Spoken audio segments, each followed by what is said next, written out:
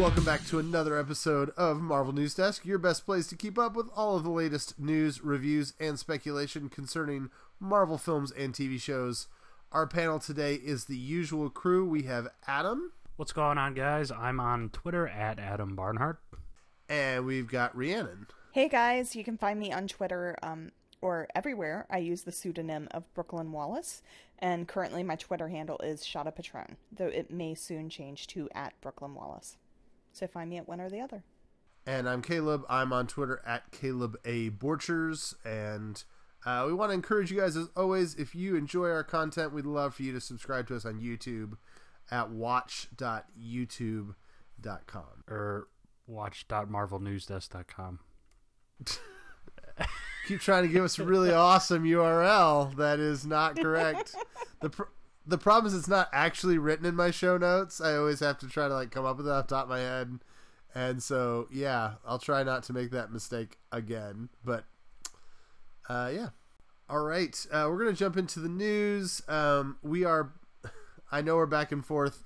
We recorded on Sunday last week. We're recording again on Wednesday this week.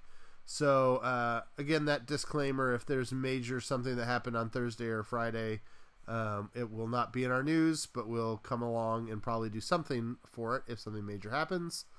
But speaking of major, we sadly had to start with the Comcast drama again, because it has gotten real drama-y. So, if you are paying attention to this, I'm mostly talking about this because I feel like it confuses people. So I'll try to hit the big points real quick. Yesterday, a federal judge allowed the AT&T Time Warner merger. That was an important thing because Comcast was going to step away from this if that merger was declined, because they figured they could not pass the regulatory issues. But since that was allowed, Comcast is now all in and is hot to go because they think that they can get a deal done and will not have problems with the regulatory issues. So Comcast made a new offer today, 19% higher than the offer that Disney made. It is an all-cash offer versus Disney's offer, which is largely stock. That is important because they're essentially two very different ways of doing a deal. Comcast is offering the Murdochs and the Fox people a whole bunch of money to hand them the company and walk away. The Disney deal is offering them a whole lot of stock so that the Fox people will be invested in the new company and will probably have roles and be part of continuing to build the company within the Disney infrastructure. As of yet, we don't really know which of those sounds more appealing to the people in charge. Disney most likely is going to make a counteroffer, which will undoubtedly be higher. Their original offer was $52.4 million. The offer that was made today is, I believe, $65 million, so that's a big jump.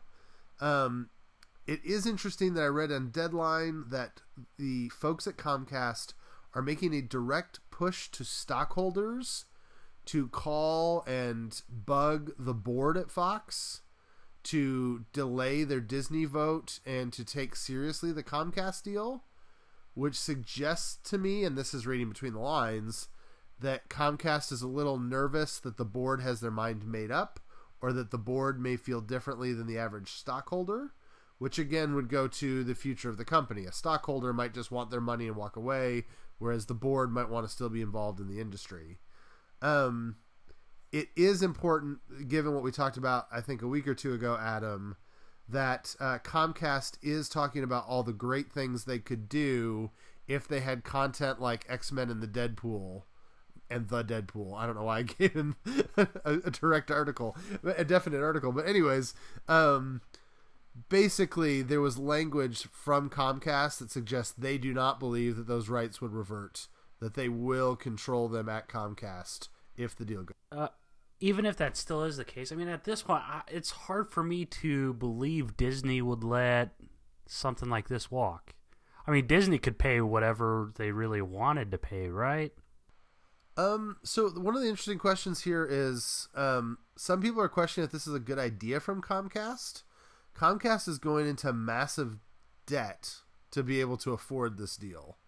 Now, if you're a Fox shareholder, who cares if the guy who buys your company goes in debt to pay you, right?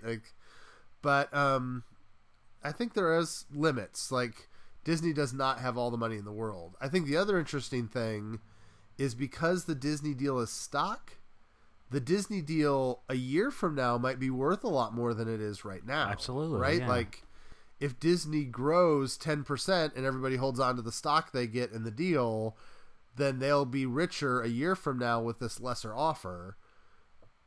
But then again, if somebody offered to buy your house with stock or cash, you'd probably take the cash so you could do with it what you want. So I don't know.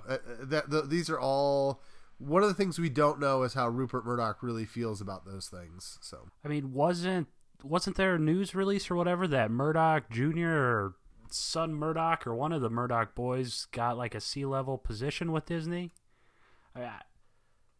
It's just hard. I don't know. I guess money probably talks, especially when you're throwing around that kind of money. But I don't know. Maybe I'm just being selfish, but I think long term Disney would be the better deal for Murdoch and co. But what do I know? Particularly that deadline thing about them putting a full press on the shareholders suggests to me we could get in a weird spot where Murdoch and the board really wants to go with Disney because of what it means for them. And so Comcast is trying to get the shareholders to squeeze them and go, no, you have a fiduciary responsibility to us to get us as much money as possible per share. And Murdoch will be like, well, but we want to do the best thing for the company. And, it does seem that there will be a push and pull and how much the Murdochs want this thing to go through. I looked today, I think the Murdochs only own 17 or 18% of Fox, something like that. I don't know. It's going to be, don't quote me on that. I read somewhere something like that. But it's, I don't know. It's going to be a bidding war. It's going to be tense. And there is reason to think this might not happen. And it's very frustrating. I have no idea what goes into the decision-making process for these giant buyouts. But I do think, I hope whoever is helping make the decisions looks at the value of what Fox owns going up more with Disney. The X-Men being bought by Comcast and the X-Men being bought by Disney, it's a completely different value to one than the other. It's one of those where, it's a missing piece in a puzzle over here, and it's just a little piece sitting alone over there. Which is all just to say I still hope that Disney gets them. And I just hope it all, wraps up soon. Let them vote. Make it happen. So this is totally hopeful, wishful thinking on my part. The thing I continue to hear is that what Disney wants is the increased content, particularly with their streaming service coming, and the library of stuff that Fox has is what they really want. The biggest thing Comcast wants is that Comcast is essentially a North America only company right now, and Comcast wants the international footprint of Sky and some other things. It'd be really lovely if we could just work this out and we give the international crap to Comcast, we give the content to Disney, everybody gets, it's not the way it's going to go because Comcast is going to want the content as well, and they're going to want to be able to merge Universal and Fox and all that kind of stuff. And I get the sense the CEO of Comcast and Bob Iger at Disney hate each other's guts, apparently, from something that went down 15 years ago. And so it's kind of ugly on that side too. And so I don't know. It just feels like I'm going to be reading way too much CNBC for the next 2 months. That's what I'm saying. Is there a chance that Comcast buys it and then sells the property that they're not wanting back to Disney? Yeah, what I saw in Deadline today doesn't suggest that Deadpool or the X-Men is something they don't want or that they wouldn't use.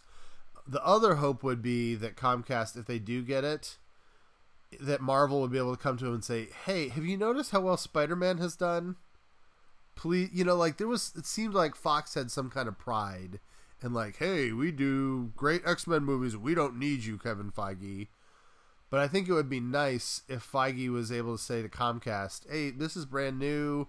You guys are getting into this. These properties have been losing money for you. let us take over for it. I mean, that would be another hope, but that's way down the line. So that's been your business minute news with the Marvel News Desk. Let's jump into something way more fun. This week, the Russo brothers were asked about Avengers 4 and a possible time jump. And their response was to immediately point to Guardians of the Galaxy 2 and how there was like a 4-year jump between that movie and Avengers Infinity War, and to suggest that we could see a similar thing between Infinity War and Avengers 4, which has got people talking that we could see up to a 4 or 5 year time jump between Infinity War and next year's Avengers movie. Do you guys think that's a good idea? Like, does that excite you? Or what would you think if the first thing on the screen for Avengers 4 was 5 years later? I hope they put 8 years later so we can dissect it further. So, I noticed in Cloak and Dagger, like the opening after we saw the first episode after we saw Ty and Tandy grow up, or their first scene as adults or teens, whatever you want to say it just said years later. So I applaud them for that.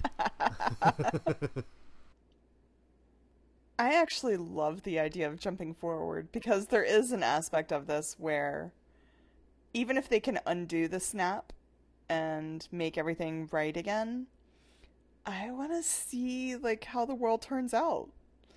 You know, and I've seen some people talking about, and maybe it was you guys, I don't remember, about like, what if it really does? It goes forward 5 years and things are actually better on Earth. And then that added moral quandary of we can bring all these people back, but it does actually, get rid of, it does make the world worse.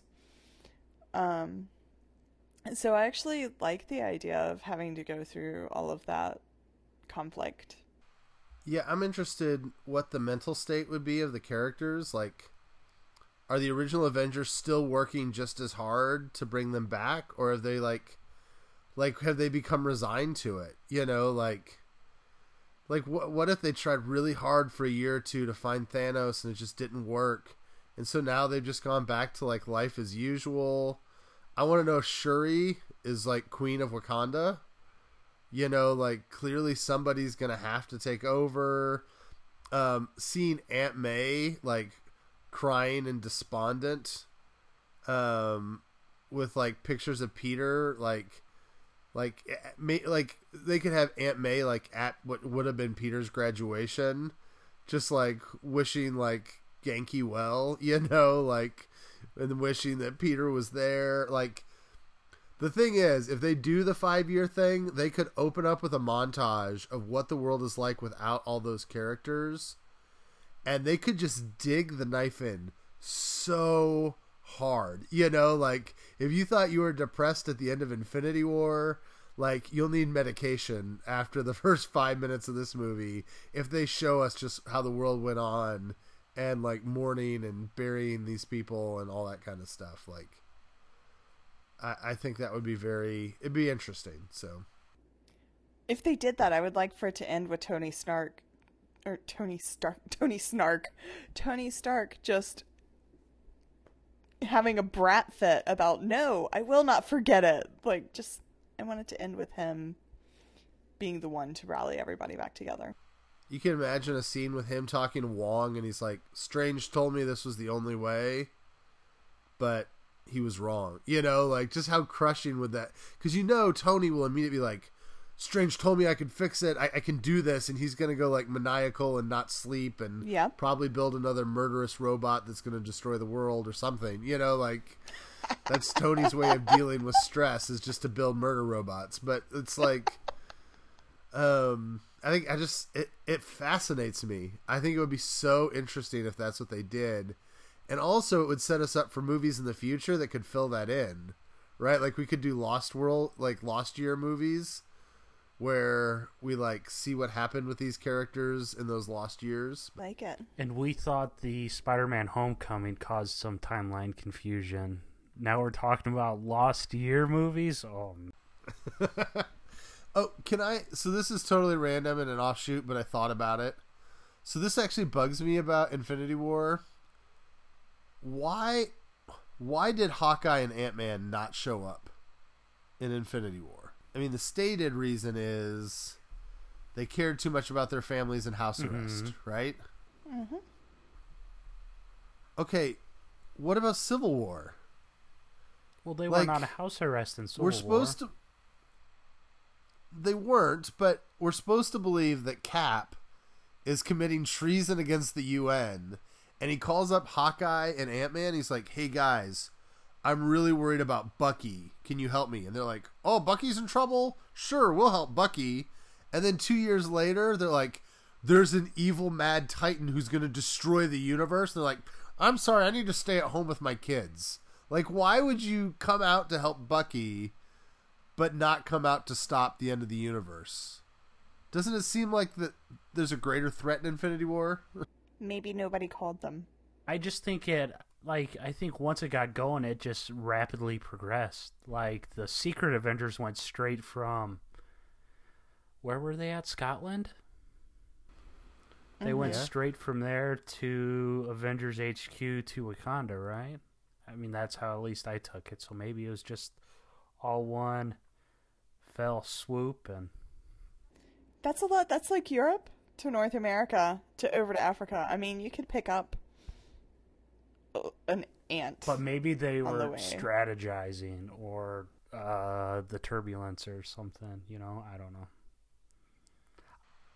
In Civil War, Ant-Man shows up. He goes from San Francisco to Germany in like 8 hours. If you look back at like the way that movie worked. I'm just saying it's inconsistent. To provide a counter argument because I agree 110% with.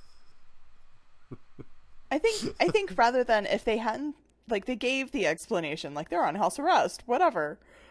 I think I would have preferred just for it to get to the end and in the middle of that battle be like, have Steve there and be just like, dude, why didn't you guys bring in Clint and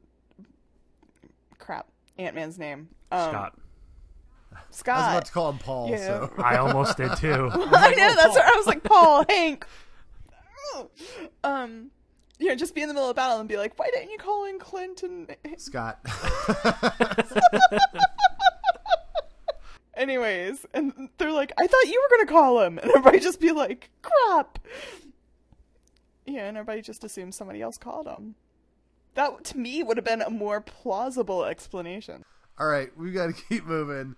So MCU Cosmic, there were these quotes that we talked about a little bit on last week's show where Kevin Feige was talking about that we're going to see new characters, we're going to see new versions of old characters. MCU Cosmic is saying that a Hawkeye movie is being worked on, that it would be a little while till it came, but they're directly considering doing a Kate Bishop version of Hawkeye. Rhiannon, I think that maybe you know this character. I may be wrong. Would that be exciting to you to see a Kate Bishop version? I like Katie Kate. That goes into a whole new territory. I would have been far more excited about it before Runaways. 'Cause she's like a West Coast Hawkeye. And she has a completely different background. I mean, she's completely different than Hawkeye. But she's trained by him. So if they brought her in and, use that same strategy, I could be into it. But, we haven't gone to the West Coast much. I mean, I guess there is some West Coast in some of the lighter movies. The Iron Man movies. But, yeah. Isn't Ant-Man on the West Coast a little bit, too? Yeah, San Francisco. Or am I getting it mixed up with... Okay.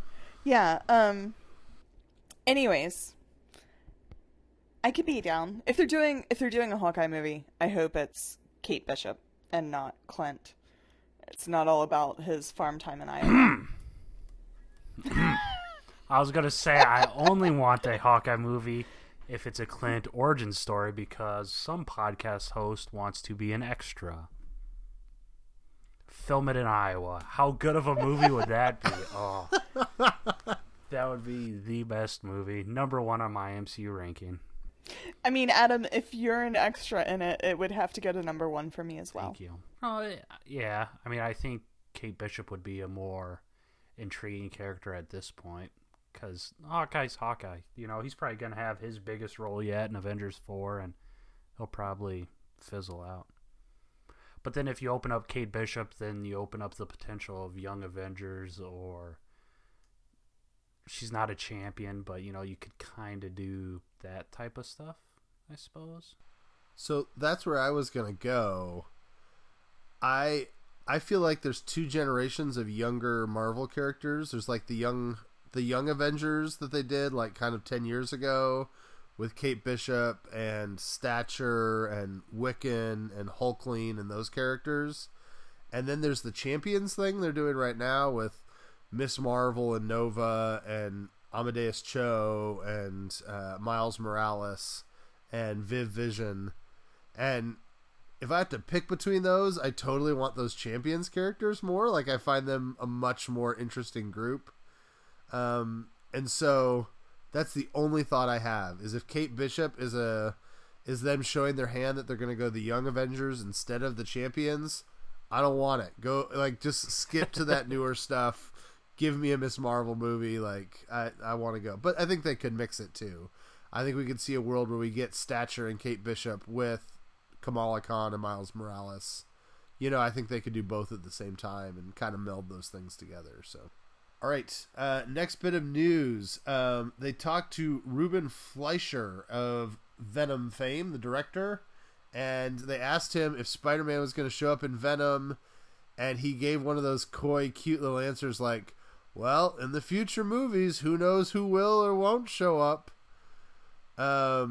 If Venom is great without Spider-Man, does that make you feel better about them continuing without Spider-Man, or do they still need to bring him in a movie or two down the road? That's a big if. That's a ginormous if Venom is good. Yeah, I don't know. Sure, why not? You know, we talked about that, and Woody Harrelson's supposedly a little bit in it, but he's going to be in the second one. So, I don't know. Sure. I mean, Spidey needs to be in it, but whatever. To be honest, I totally forgot this was a movie again until this news bit popped up. Oh, jeez. It'll all depend on how good Venom is. Like, if it's really good, maybe we'll come out of it thinking, I need to see Peter Parker in this world. But I'm finding that unlikely. Yeah. I'm interested in the power. I mean, some of it is... we still don't know. Like, even from the... like, he's got symbiote powers, and he's, like, punching people with, like Mr. Fantastic, like, goop arms or whatever. And he's got, like, the head that comes around. But I still want to know if he web slings.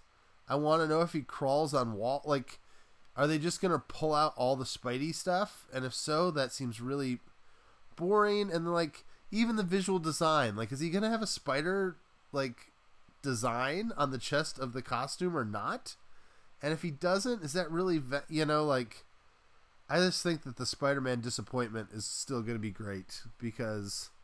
particularly if we get Black Suit Spider-Man and Into the Spider-Verse, right? Like, we talked about different versions of Spider-Man. If we get a black costume Spider-Man in that animated movie and not in the movie that came out a month before with Venom, I think that's going to be real depressing for us. So this was kind of a weird story. So Ant-Man and the Wasp is being delayed and put out quite a bit later in Europe because they figure people are going to be watching the World Cup instead of going to the movies. And for some reason, Evangeline Lilly is like really angry about this and doesn't like it. Should actors care about the release schedule for a movie? Like, I don't know if it was Robert Downey Jr., but it strikes me that Marvel knows what they're doing, and why not wait until after the World Cup to put this movie out? Did you guys see the story? Did it seem odd to you that she would care? Yeah. How much is so? It's delayed by what? World Cup's only what, 2 weeks, or is it longer than that? It's probably a month. Yeah, it's a isn't 30-day tournament. but it starts tomorrow. So, well, from recording. So it'll be over by the second week of July, and then they'll put that movie out. And Italy and the Netherlands aren't even in it, so they should go ahead and release it there. I feel like that was a dig. If you're a listener in the Netherlands, we're sorry that you just got football slammed. No, I just happen to know that Italy and the Netherlands didn't make it into the World Cup. So, like, those two whole countries, like, maybe they don't want to watch soccer. Maybe they need a distraction. Maybe they should have a Marvel movie. Total tangent. I was listening to a podcast the other day that's recorded in Australia.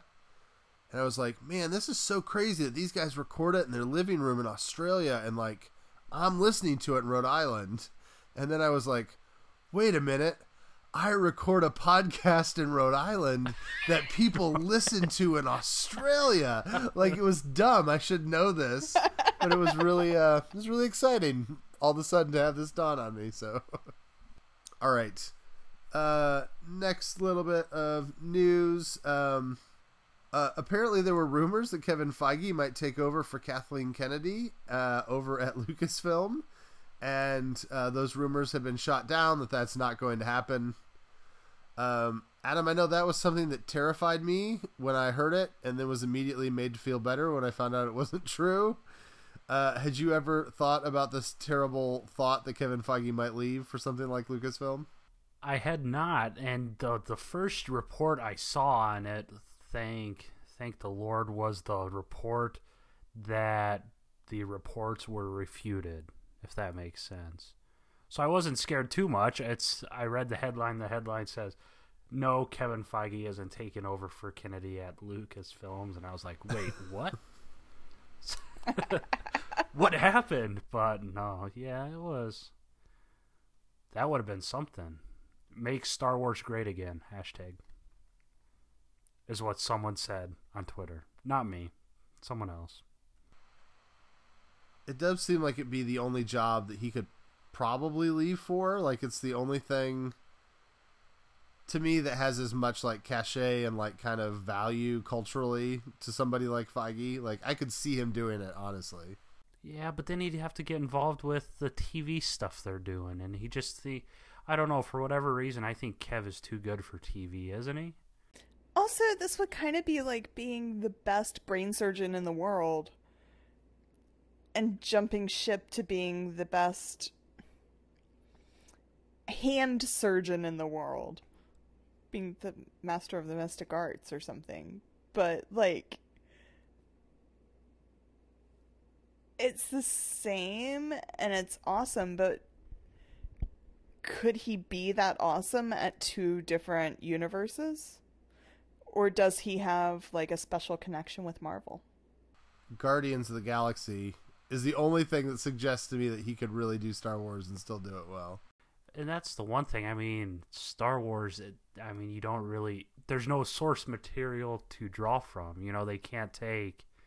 Well, I mean, they could take the... I don't even know what it's called now. All the books that are decanonized or whatever. Yeah, the Legends. No, I was just saying. I mean, I think a certain fan base is much more harsh than the Marvel fan base as well. So he probably... In the eyes of some, he probably wouldn't do good over there. I mentioned to you guys when this came up, it reminded me when we went in for the first ultrasound for my first daughter. They did the ultrasound, and then the nurse was like, "Well, so it's not twins," and I had not for a second considered that it could be twins, and so there was this crazy feeling of like, "Oh, it could have been twins," and like, "Oh, thank God it's not," you know. And so like that's exactly how I read this story. Like, he could believe, oh, he's not. Okay. All right, last thing I wanted to talk about. Apparently, the actress, what's her name, Leah Thompson, from the 1980s, the Howard the Duck actress, claims she has a meeting with Marvel about doing a Howard the Duck movie. Would you guys want a Howard the Duck movie in the MCU? Yes. Yes. Yes. It has to be a direct sequel, Might I add, they have to make the 1985 one canon. I think there's, in the days of Groot and Rocket, I really think there's, if they don't do a Groot and Rocket movie, I think Howard the Duck would go very well. I'm mainly thinking, especially kind of like a Howard the Duck Max, like the Max imprint version of Howard the Duck, kind of like a Roger Rabbit thing, you know? I think that would go over extremely well. Have you ever heard the story of why Howard the Duck always looks so goofy in the comics? Yes. Oh, I think you told it on the podcast. Adam doesn't remember it. Maybe. No, I don't recall. I don't remember what we talked about last remember? week, Maybe... though, so... Well, it's been a while for people who are new listeners. Apparently, Disney sued Marvel and said Howard the Duck was too close to Donald Duck. So they had to draw him in like a way that didn't look remotely like Donald Duck, but Donald Duck just looks like a duck. And so, like, if you wonder why is he so crappily drawn, it's because for a long time Disney actually had to sign off on the versions of Howard the Duck to make sure it didn't infringe on their copyright for Donald. So that's why they made Howard the Duck a smoker. Gotcha. Yeah, something like that. All right, let's talk about the other piece of news. Was Infinity War made $2 billion. Yay, $2 billion. So it is now fourth all time, I think, on the global chart. Only the fourth movie to do that. That's cool. All right, let's talk a little bit about a trailer. Luke Cage Season 2 dropped a new trailer this week. It's coming out very soon, I guess. We're like 9 days away now. What you guys think? Did you enjoy it? Is it getting you kind of pumped up about Luke Cage? Yeah, this was their best one yet. Why'd they release or wait for like the week before to release it? Because we hadn't seen Mariah up till this point, have we? I don't think, unless it was just we'd seen something because the image of her in front of the crown. I remember seeing in something, whether maybe she just showed up in the previous trailer or. But for whatever reason, they decided to give us 2 minutes of Mariah this time around. But it was awesome. Totes awesome. So she'll probably die in episode 6. Probably. I'm sorry, they burned me, and I'm not getting excited about this until 3 a.m. on the 22nd. And did you catch the closing in thing? She must be on trial, question mark? Because the last clip in that scene, she's definitely talking in a courtroom. And she's definitely testifying about something. She says, like, without her, Harlem's gonna fail or something. It's definitely a courtroom. But isn't she still... I mean, she was a city council member or something. The other thing is... I mean, she's a politician. The positioning's weird. She has a crowd behind her, and Luke has a wall behind him, which suggests he's on the witness stand, which is very confusing to me. She acts as her own lawyer. I'm enjoying this dynamic of the idea that Mariah becomes like the lesser of two evils, like that Bushmaster is going to be much worse than her, and so Luke has to kind of be on her side. I think that's a great dynamic. I think that's going to be a ton of fun to see Luke having to like begrudgingly save her with as much as he dislikes her, and the whole time also like watching his back because he knows that she'll totally stab him in the back, not literally given his powers, but you know, like as soon as she gets an opportunity, she's going to betray him. And so, like, him being stuck between those two bad options, I think will be...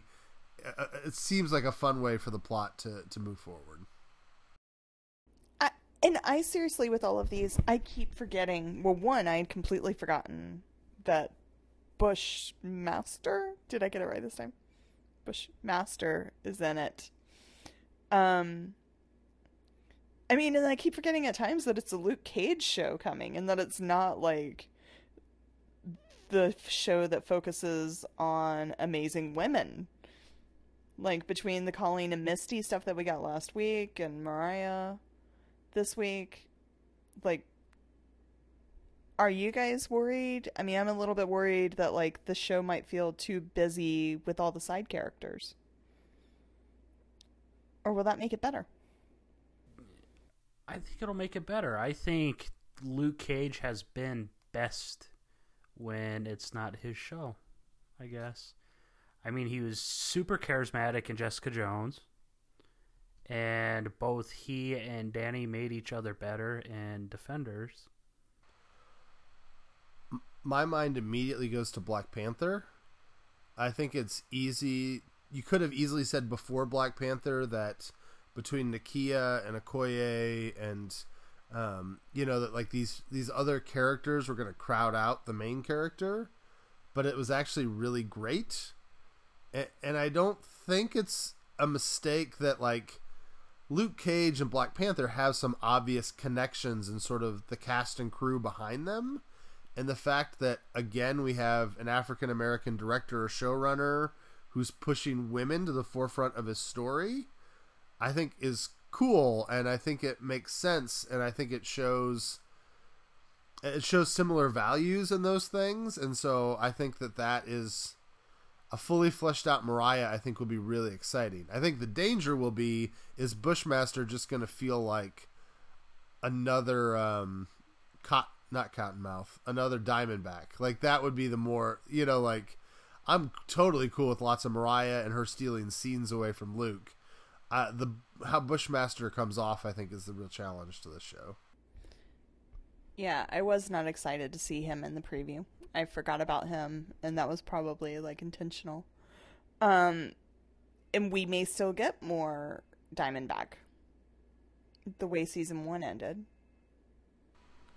Yeah. It'll be, if we don't, I think it's a case where Cheo was planning on going there, and then after everyone hated it, was like, oh, let's rework the script to try something different. Yes. So, I also, small thing, but this has been always my pet peeve, there's that scene where Shades is clearly trying to shoot Bushmaster in the eyeball, because apparently he's bulletproof, but your eyes aren't bulletproof. I was like, thank you! Finally, somebody is trying to do something sensible in this show. For the first time in a long time, we don't have someone just shooting at the bulletproof guy. So, as we get ready to talk about Cloak and Dagger here, I also wanted to mention Cloak and Dagger had the best freeform debut in like 2 years for a new series on that channel, which I first heard and I thought, well, that's not very impressive. But then I remembered they also just launched Grownish, which was like launched off of the back of Blackish and like had some of the same cast members and was like, so I don't know, it feels like a pretty big deal that Cloak and Dagger did that well early on. It's pretty great for that show, I think. Well, has it gotten any bad reviews? I mean, I've seen like 1 or 2 people that didn't like it, but not like a bad review. Yeah, I think it also just got certified fresh as well. It is our second time to review the show now. We have episode 3 that happened this week. And so Rhiannon has just rewatched it, so we thought we would let her remind us of what happened in this episode before we move on. So what are Tandy and Tyrone up to this time around, Rhiannon? All right, so this is the episode directly following the car crash where they sort of meet up. And I mean, I feel like this episode we get very trippy. So they have the car crash, and then you end up with flashes of them going into each other's lives. This is going to be a very quick summary. I am not at all recapping everything that happened. But anyways, we get flashes of each of them seeing like things from the history of each other's lives. Tandy sees Tyrone committing suicide by cop and going through the motions of confronting his brother's killer, basically. Tyrone sees Tandy confronting basically the Roxxon execs in various different ways. And they both just sort of freak out a little. And we also get Tyrone going to see Marie Laveau's grave, going on a little New Orleans history tour through Congo Square and over to the St. Louis Cemetery. And then does his little voodoo ritual, which some of this, like I said, it's trippy and it jumps around. I might have gotten some of that out of order. But the little voodoo ritual in the bathtub where he sees some more visions that bring them together. And then finally, just at the end of the episode, Tyrone approaches Tandy and says, we've, I don't remember what exactly he says, but it's just sort of, we need to talk. And the audience goes, so yes, you do. Thank you for finally getting to that after 3 episodes. Exactly. And that really, like, that was my same feeling. I was like, oh, I'm so glad they didn't drag this out any further. Well, yeah, particularly because, like, the powers put them together at the car crash. And you're like, oh, okay, now they're together. And then they immediately run away from each other. And you're like, come on, guys. How many times are we going to have to do this? So... Yes. And then the one other little detail is the little 3D printing of a Tyrone voodoo doll. Like,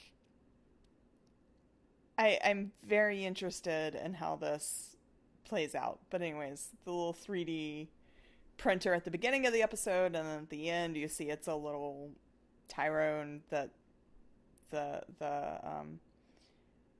mother of the girl that did the voodoo woman, for lack of a better word, puts with all of her little voodoo dolls. Yeah. They've been kind of making that a, like a little trope. Like, this is the second episode in a row where they started the episode with, like, a random visual that makes no sense to you.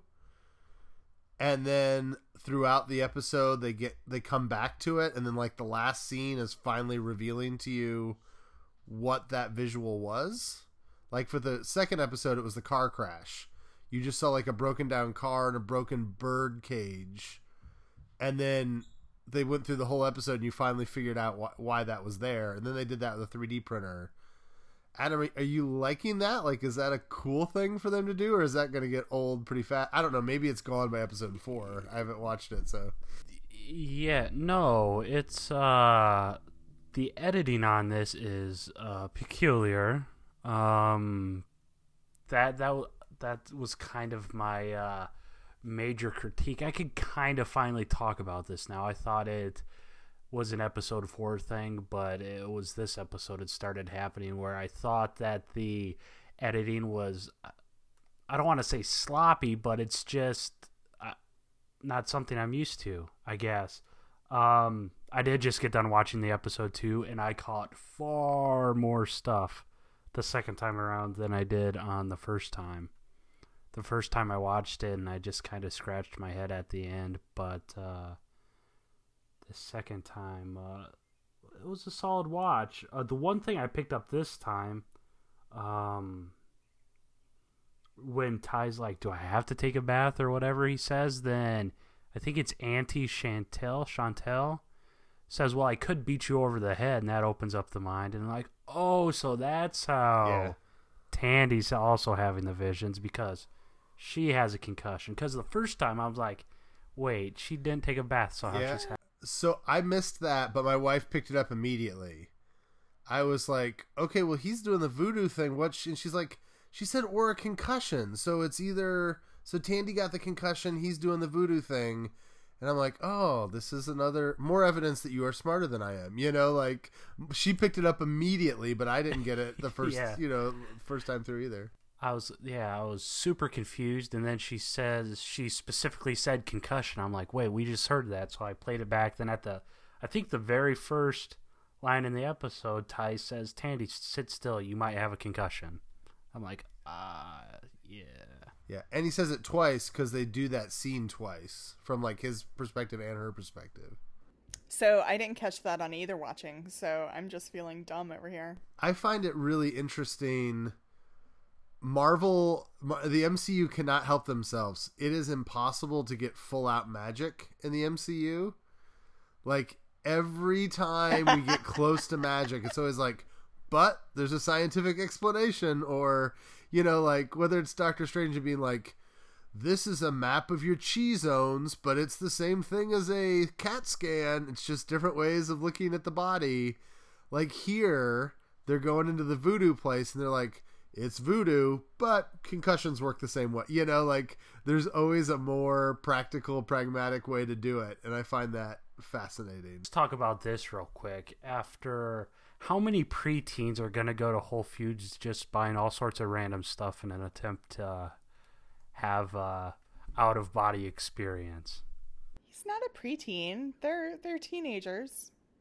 But have you seen those Shadowhunters fans? So I guess I'm just comparing all. Oh boy! I'm just comparing all Freeform show fan bases, I guess. So that's my bad. Yeah, I don't know. There's all kinds of stuff. I was listening to a comedian the other day that was talking about saging his apartment. Apparently, this is a thing people are doing where like it's like mysticism that you like put sage all over your apartment. I don't know. I don't understand it, but sure. Apparently, this is not the only place this happens. Like you guys don't sage your places when you. I know lots of people that. Well, I lived like a couple blocks from Louis Laveau before, so I guess it's not odd. I have lots of friends that are like, I'll just sage. Like, there's a lot of bad stuff going on. I need to sage my house. I need to sage this building. There you go. I figured that's something Kayla would be into. He's the most spiritual of us all. He doesn't even sage his stuff. To be fair. Yeah, but he's not Catholic. Yeah. Also, the version of spirituality I tend to deal with explicitly states not to dabble in things like saging your apartment. So. Gotcha. Yeah, it's. I think it's based in incense and stuff like that. Okay. Yeah. But. So yeah, I mean, I continue to like. I mean, Adam, we talked about these visions that the two of them are having, and seeing each other's possible futures. I think it's really interesting, the idea that like they're trying to help each other and try to save each other. There's kind of this thing they're building where like Tandy is teaching Tyrone that confrontation isn't the only way, and he's teaching her that she doesn't have to run away from everything. In a way, it's a little heavy-handed black and white cookie again, like they're the yin and the yang, and he's what she needs and she's what he needs, and like the line at which we go from a healthy relationship that helps fill out another person to codependence where you have to have someone else to be able to function as a human being, I think is going to be interesting to see what happens there. But I continue to like visually where they go to these fantasy places and they do this sort of surrealistic visions and stuff. I just like it because it makes it different. It makes it feel different than any other MCU show. And I think because of the timing, I was worried about Runaways and Cloak and Dagger feeling very similar. And I feel like they have totally made sure that is not a problem by doing some very different things in those two shows. Yeah, they don't feel alike at all. See, and it's odd because when I was rewatching it today, I was like, this is so far from the black and white cookie. Like, yes, some of it is a little bit heavy-handed but it really doesn't seem too heavy-handed to me. Like, yes, she does run away from everything and he runs towards everything, but it still felt a little bit subtle to me. I mean, did someone mention how deep these visions are? Like when Ty was doing or when Tandy was seeing Ty's Suicide by Cop or whatever,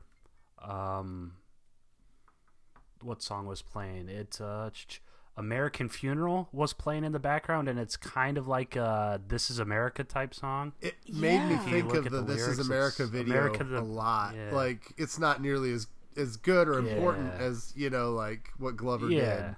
But there was resonance, I felt like, with it. Yeah, I'm like, I can dig it. And he was totally in Hamilton cosplay. Yeah.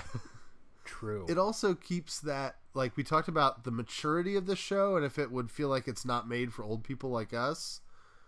But, and again, my streak of liking when these shows go more violent, there's been little images that I think have kept that mature tone. Like in that boardroom where like they start killing Tandy's father by like forced drowning in a board, like it's just like that kind of edge of violence that says like this is not a show for 12-year-olds, which I don't know, like I find to be a valuable asset to the show, that it continues to say take us seriously. We're not just a teeny bopper show, How good. I'm hoping Detective O'Reilly's story arc just turns out completely badass. I'm pretty sure it's heading that route, especially at the tail end of the episode. I mean, technically, in the comics, she becomes a bad guy eventually, but I don't think this is going to push her that far immediately. As long as she doesn't turn into somebody with a love triangle with the parents of Tyrone and Tandy, I'm pretty okay with wherever she may go at the moment. Yeah. It does. This is probably not fair. I think I like Runaways a little bit less now that I've seen some of these Cloak and Dagger episodes. Like Runaways feels a little sillier now in comparison, if that makes any sense. Well, I mean, also Runaways is bright and sunny. It's in, the locations make a big difference of all of that. But yeah, I mean, Runaways at this point feels like a story about teenagers with a pet dinosaur and, discovering they have powers, where Cloak and Dagger feels like an intense, mature drama. With a character who has actually run away from home. True. True. The first MCU runaway. But she keeps going back. I mean, maybe she's really run away at this point. But, her mother still has a role. She still speaks to her mother. All right. Does that do it for our Runaways talk? With Runaways? Well, yeah, we're done with Runaways. Yeah, it does it for our Runaways. What about our Cloak and Dagger talk, Adam? With these, no, I'm just, I love these. It's the swamp, right? Like those visions were in a swamp. Do I have my ecological things? I think it's or the whatever, bayou, Adam. The bayou? Isn't it a swamp? I'm just what I'm trying to say is I'm just like my irrational hopes are just Man-Thing popping up out of nowhere and saying, "Hey kids, I can help out," but that's never going to happen.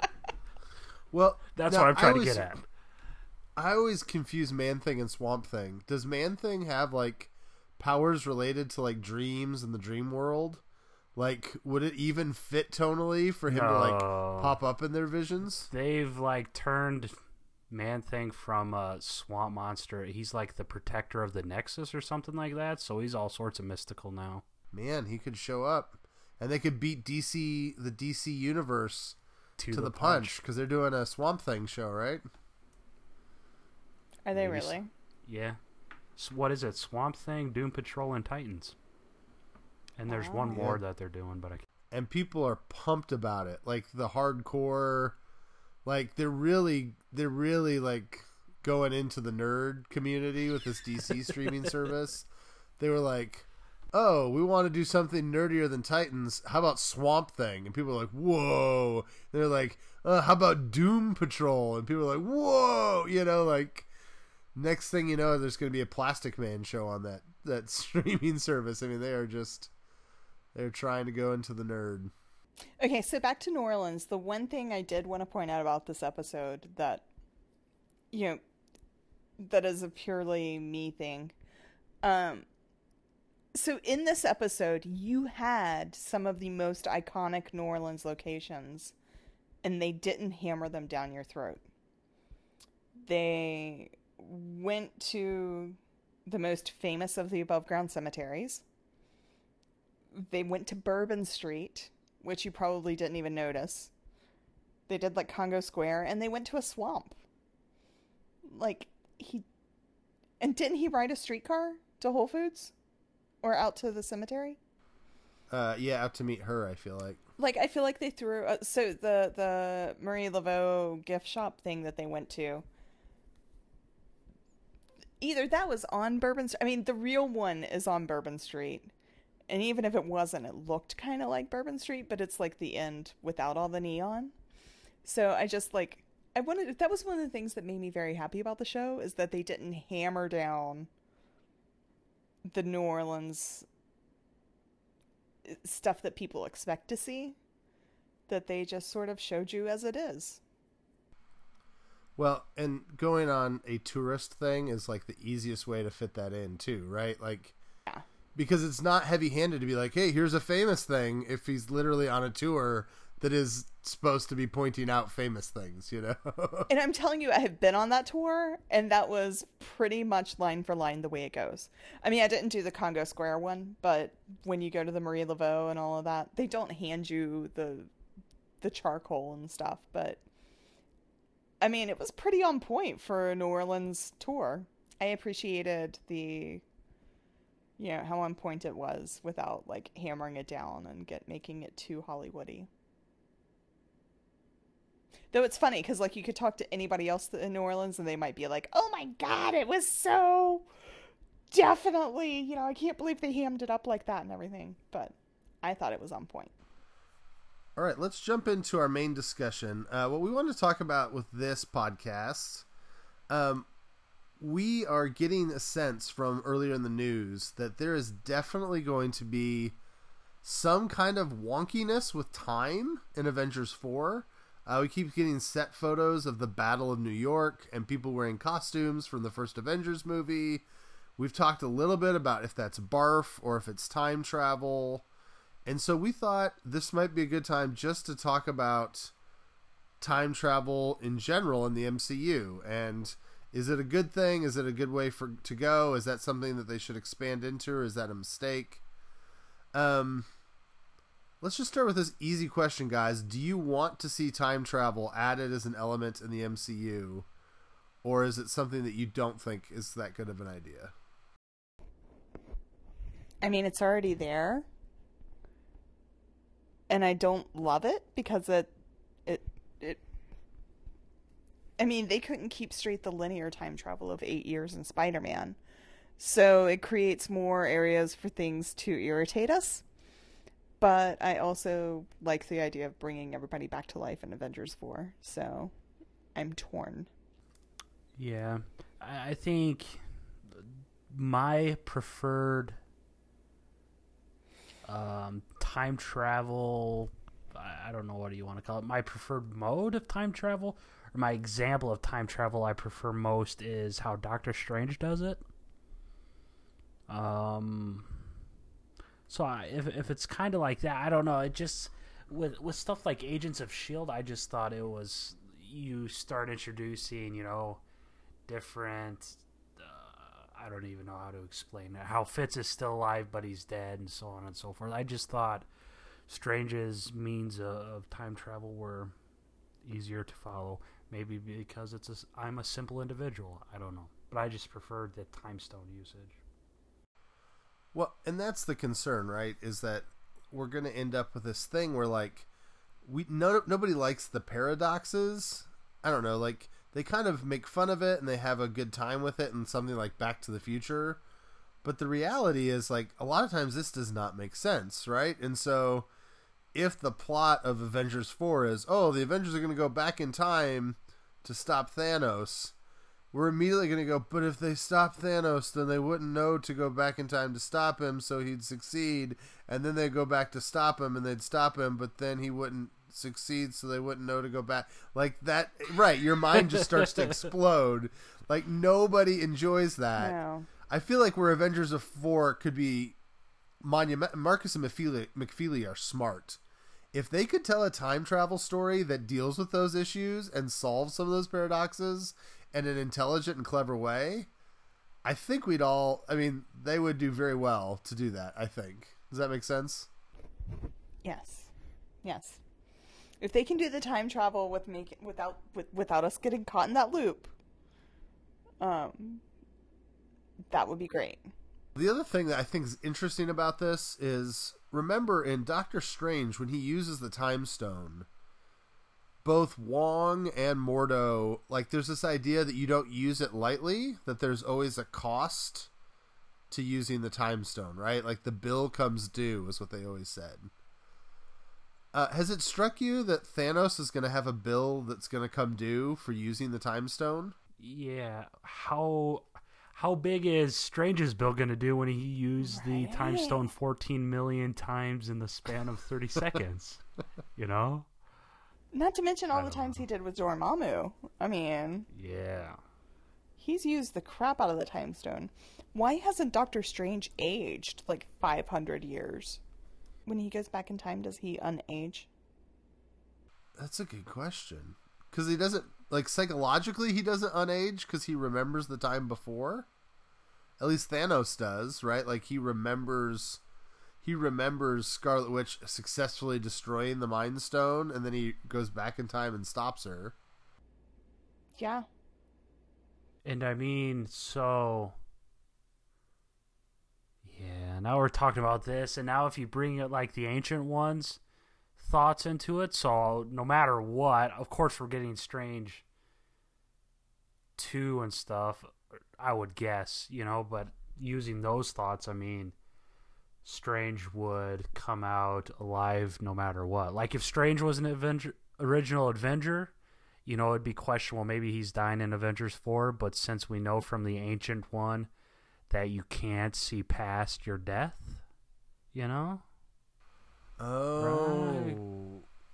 Wait a minute. So how did he use the time stone to see? Well, I'm just saying that he survived. Wait, we know they can't see past their death, so then he's not really dead. The poofed people aren't dead.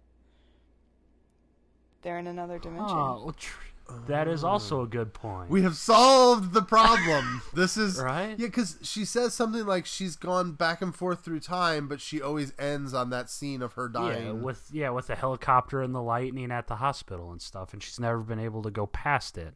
So that would hint that you can't see into the future past your death. So they're not dead. Right. Maybe. Is there a theory on the internet about this? Because that's a pretty damn good theory. Are they in the Soul Stone? Somebody get on Reddit. We want some more Reddit credit. Let's go. I want that Reddit credit. Oh. Well, see, one of the Russos practically confirmed that at least Gamora's in the Soul Stone. Yeah. Because she was sacrificed for the Soul Stone. Plus, that whole scene at the end confirms it. But it would make sense that... So what... Then that brings up the thing. So did Thanos use the Soul Stone in the Snapping? Yeah, so this would be interesting. Because Thanos is always trying to make himself sound like he's an okay guy. What if he gets rid of people's... What if... First of all, let's assume the MCU is working on a body-soul dichotomy that we have often in Western literature, all right? And then let's say that what if Thanos is separating their souls from their physical bodies, putting them in the Soul Stone, and then disintegrated their bodies because the problem is physical resources. But souls don't have to eat, so they're incorporeal, they're all stuck in the stone, so he doesn't kill their consciousness, and there's just like a big old party going on in the Soul Stone where 8-year-old versions of all these characters are, you know, hanging out like Muppet Babies or something. This idea is sounding worse the longer I go with it. But well, I mean, you lost me at this world where there's no soul food. And they're that would be hilarious. Well, I mean, like, Strange would have seen that this future was good, too. I mean, that would be great. Like, the souls are all partying in Soul World, and the humans are really sad, but they have a physical world that's awesome. After all the planes stop falling out of the sky. Talk about a downer. At the end, they remove the souls from the Soul Stone, and everyone's like, it was so much better in Soul World. Why did you bring us back to life? Why did you save us? And then they kill the Avengers because they ruined their soul party. And that's how the original Avengers die. Adam, as we talk about time travel, I think comic fans naturally go to Kang the Conqueror, right? He is kind of the ultimate dimension hopping, time hopping villain. Putting aside the question of whether or not Kang belongs to Marvel or not, which I feel like maybe we have an answer to, but I don't remember the answer to. Yeah, he does, and he's a Fantastic Four guy. Oh, okay. So Marvel does not own unless they've horse traded for him. True. We're gonna put an electrical cord in Juggernaut's butt, but we feel like we need permission for that. Tell you what, we'll give you Kang if we can get Kang the Conqueror. Stick whatever you want in Juggernaut's butt. That's butt, exactly. Are you excited about the idea of Kang the Conqueror? Like, does that seem like a next cool thing to do? And is it something that could come in of it? I mean, people have tried to talk about Avengers 4. Is he a big enough villain that he needs space like Thanos had space to develop? Yeah, I was going to say, outside of Thanos, I think Kang would be another 10-year, maybe not 10 years, but he would definitely be another build-up villain. I know Doom is huge. You know, Doom's a big-time villain, but I don't think you need that build-up. You could go the Doctor Doom solo movie route we talked about. But Kang, there's just so much there with the time travel and such. I mean, I would love to see him in live action. I think that would be, that would be a smart route to go, especially coming in with Fantastic Four with they used Doom twice already. Kang would certainly be a welcome addition, at least in my eyes. I think he's a very intriguing villain, and he's kind of like Thanos in the sense that I always use the Michael Scott gif. I'm not a bad guy. I'm a good guy who runs over women with his car. He says he's not a bad guy. He's just a good guy using time kind of for his will. So, yeah, I think Kang would be great. That also would be a good way to seg into Legion if we had all watched it yet. Yeah, so I haven't got it done. I forgot to put that earlier in the show. I figured we'd just do it next week when we all had time to watch it. Does that sound fair? Yeah. Wait, so Kang's in Legion? No, but it's a lot of, am I a good guy or am I a bad guy? I wasn't getting the connection either. I was like, why did we just go from Kang to Legion? I've watched the first 15 minutes of Legion. Okay, gotcha. We've talked a little bit about this. We have seen time travel now in Doctor Strange. We've seen a little bit in Runaways, right? With like the magic radio that was in the basement of Chase's dad's workshop or whatever. And we've seen it in Agents of S.H.I.E.L.D. Adam, you've already said you kind of liked the Doctor Strange version. Rhiannon, do you feel the same way? Like, has anybody done it well, or is there a particularly egregious version you have not liked in the MCU so far? I mean, I loved the Doctor Strange version because I didn't have to think about it. It just sort of like very quickly, boom, boom, boom. I loved the Dormammu I Came to Bargain fight. Using time travel to just constantly, you didn't have to think about it. It happened over and over. Runaways, we don't even know what that's all about yet. Like, it never seemed to really go anywhere. Agents of S.H.I.E.L.D. hurt my brain. I mean, I enjoyed the season. It is what it is. So I guess Doctor Strange is my favorite. I feel like we never got the payoff with Agents of S.H.I.E.L.D. we really wanted with the time. Like, I had in my mind built up how they were going to kind of deal with it, and then it just never really happened, like it just seemed like it resolved very simply, and I was expecting for them to write it well. So it still really doesn't make sense why they had to get travel into the future. I still don't understand it, besides the fact that they gasped when the older Cassius was in the end of the season. They're like, oh, we know that guy or his kid. I still don't get it, but I mean, it gave everybody, yeah. I mean, it had a lot of stuff. They gave us Deke. And we don't know if Deke is still around or not. Yeah. That's the other fascinating part of this. Like, they never picked up that story thread. Yeah. I like how, he pulled a Wong. You guys notice that? He's like, oh, you guys are about to go save the world. I'm about. See you guys later. Him and Wong are drinking Zimas. I bet Wong would love Zima. Wong would be a Zima guy. Absolutely. Let me ask one more question about the time travel thing. We've already kind of hinted at this. The danger, I think, is screwing up the continuity, right? Like, X-Men never had continuity to begin with, and then they tried fixing it with time travel, and then they made it worse. They've put themselves in this weird decade thing where every movie has to feel like a different decade, but the characters never age. Do you have any fear, particularly if the Avengers go back to the Battle of New York? Like, do you have any fears that it's just the continuity of the MCU has been pretty tight? Are you afraid that this continuity is just going to get blown all to pieces if this happens? I mean, I think they plan. I mean, I think somewhat of what we have going on is blowing everything up to pieces in the first place. So that whatever is coming next is a whole. So they kind of don't have to worry about all the previous continuity in some way. So I think it's almost intentionally blowing things to pieces. When talking about continuity, I'm trying to search for that hilarious Nova panel that just happened.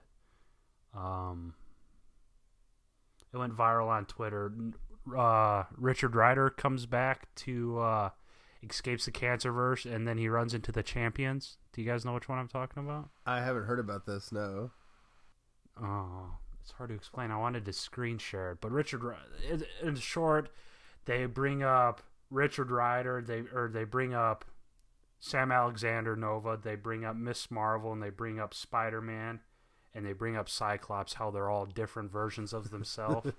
And Richard Rider says something about how he hates life or how he hates what's going on. I have to find the panel. It's much more humorous, and I just butchered it.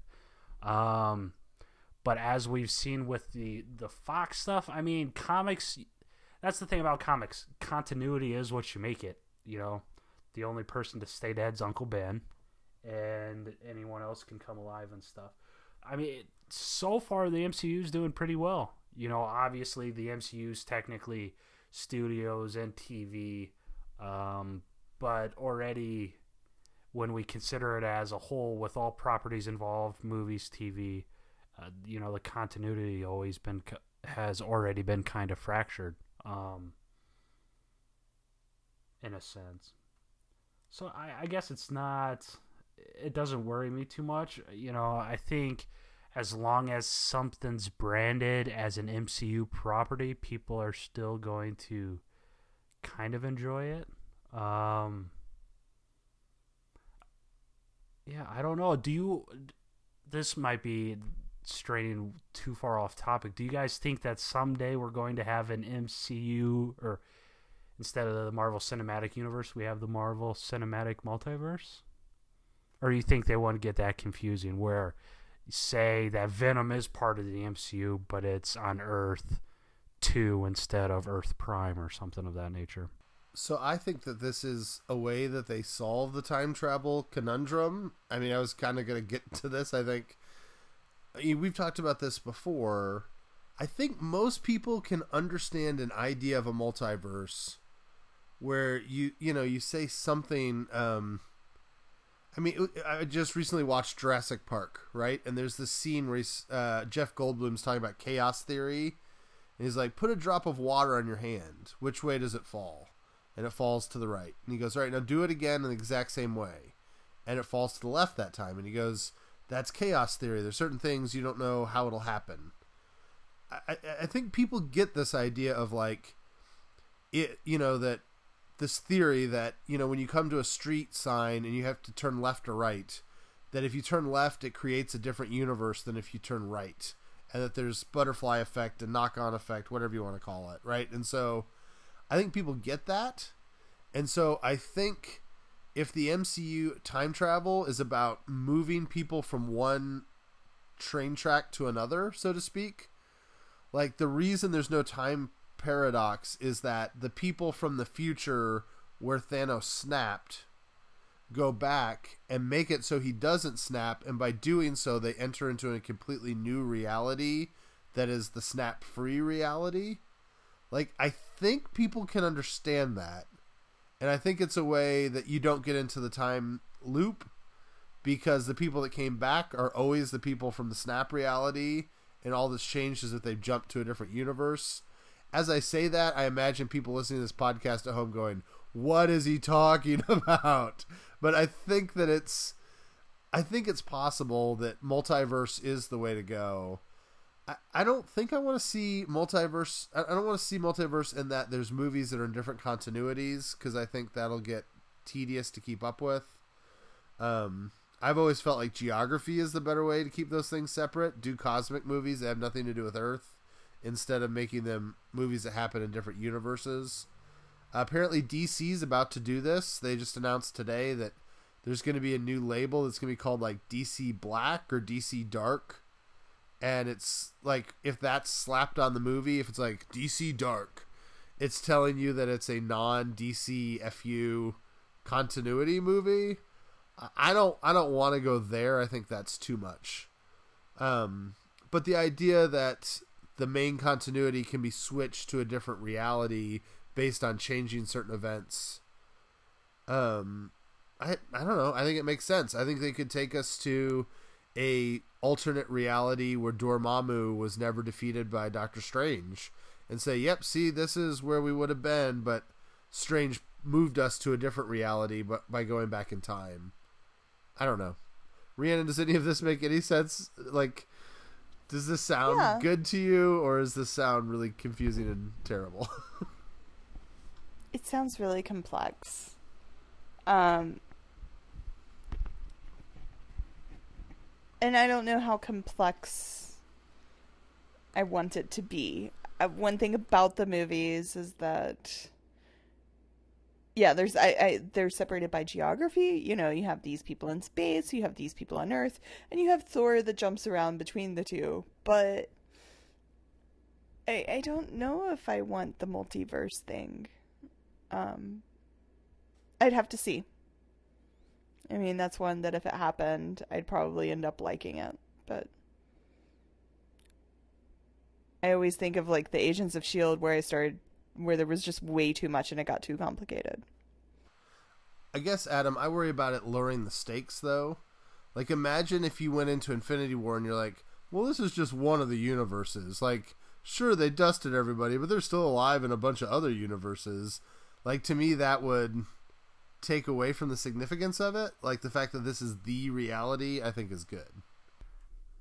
Yeah, and that's the thing. If you make it too simple, it just becomes, just one big old plot device. Like the Arrowverse, they've established the multiverse. So if in one of the Arrowverse shows that John Doe dies on Earth Prime, they'll be like, oh, hey, let's just go to Earth 75 and get John Doe. And even though his personality's just a tiny bit different, it's still John Doe, and they take him back to Earth Prime, so they have that person on the cast. So there's certainly ways that they could butcher it, and the easiest way would be to butcher it and kind of fill in. So they'd keep RDJ around, but it's technically not the Earth 1 Tony Stark. It's the Earth 92 Stark who doesn't make killer robots, Well, and I don't think they're going to do it, in as much the thing we hear over and over again from the Russos, from Marcus and McFeely, from Feige, we believe in stakes. We want our universe, when people die, it makes a difference that they die, right? And multiverse, I think, can just detract from that. So mailbag is a little lean this week because, again, it's only been 3 days since the last episode came out. We were talking about one-shots last week, and we had Love Waffle on the website saying his choice is that he really would like to see a Warriors 3 one-shot. He was saying that he felt, like a lot of people, that in Thor Ragnarok, they died kind of unfairly, without much significance, and that he'd like to see one more adventure of those three some point in the place. He also felt like that one shots in the end work best with side characters. We had talked about like introducing characters, And he doesn't think people would like that because if it's your favorite character and they're introduced and then people don't like it, it's like loving the Inhumans and they get 8 TV show episodes that are terrible and then you never see them again. Like if they did a Moon Knight one shot and everyone hated it and then they never made a show of it, people would like hate that one shot for the rest of their life. So it makes sense. All right, guys, do you have anything else before we wrap up? I did. Speaking of, while we're talking about Inhumans, did you see Chadwick Boseman's tweet today? He tweeted happy birthday to Chris Evans, and it was like when they introduced Chadwick Boseman as T'Challa, and the two are doing like a handshake hug type thing, and right between them is the big Inhumans logo. And Chadwick might as well added hashtag what could have been. But he didn't. Yeah, it probably had like November 2018 underneath it too, something like that, right? Something like that, yeah. Sorry. Oh man, we'll see. Thoughts and prayers to Inhumans fans. Yeah, I don't know if I said, as I've been reading Eternals. Yeah, we're never getting an Inhumans movie. Eternals is really like, people are always like X-Men and Inhumans isn't it the same thing, and I'm like, no, Eternals and Inhumans is basically the same thing. Like there's so little difference in them that if we get an Eternals movie, Inhumans will never happen. So, well, thanks. That's a really terrible thought to end the podcast on. So everybody have a great week. Enjoy the fact that these characters will never come to the big screen. Of course, then again, if this Fox deal doesn't go through, they're going to cancel all the X-Men books and start doing Inhumans books again. We'll start getting Inhumans comics again. Yay! Thanks for listening to the podcast. You guys can interact with us lots of ways. Feel free to send us a message over on Twitter at Marvel News Desk. You can also put comments on the MarvelNewsDesk.com posts each week. If you want to support the show, give us $1 a month over at patreon.com/MarvelNewsDesk. You'll get access to our special MCU film ranking episode, available only to our Patreon supporters, as well as early access to videos like the Road to Infinity War Supercut. Like us on Facebook or at facebook.com/MarvelNewsDesk, or subscribe to the YouTube channel at watch.marvelnewsdesk.com. You can help the show be more visible to others if you leave us a 5-star review on iTunes. And the number one thing you can do every week, however, is listen to the show and tell your friends about it. We really appreciate it when you do that. Thanks to Tim Cox for the logo. You can find him on Instagram at TimVCox. And thanks to Alvin for the theme music. You can find his music on a variety of social media platforms at The Skull School. That does it for this week. I'm just thinking, next week's Luke Cage, right? Next Friday. So if we record on Wednesday, we will not have seen it. So we'll have to figure it out. This new schedule has just been a pain in the butt, but we'll figure it out. I assume we're going to talk about Luke Cage next week, but we'll see. Not all of it for sure. I think we want to spread it out, but we'll figure out what we're going to do. So, all right. Thanks for listening to the show, guys. We'll talk to you later. Bye.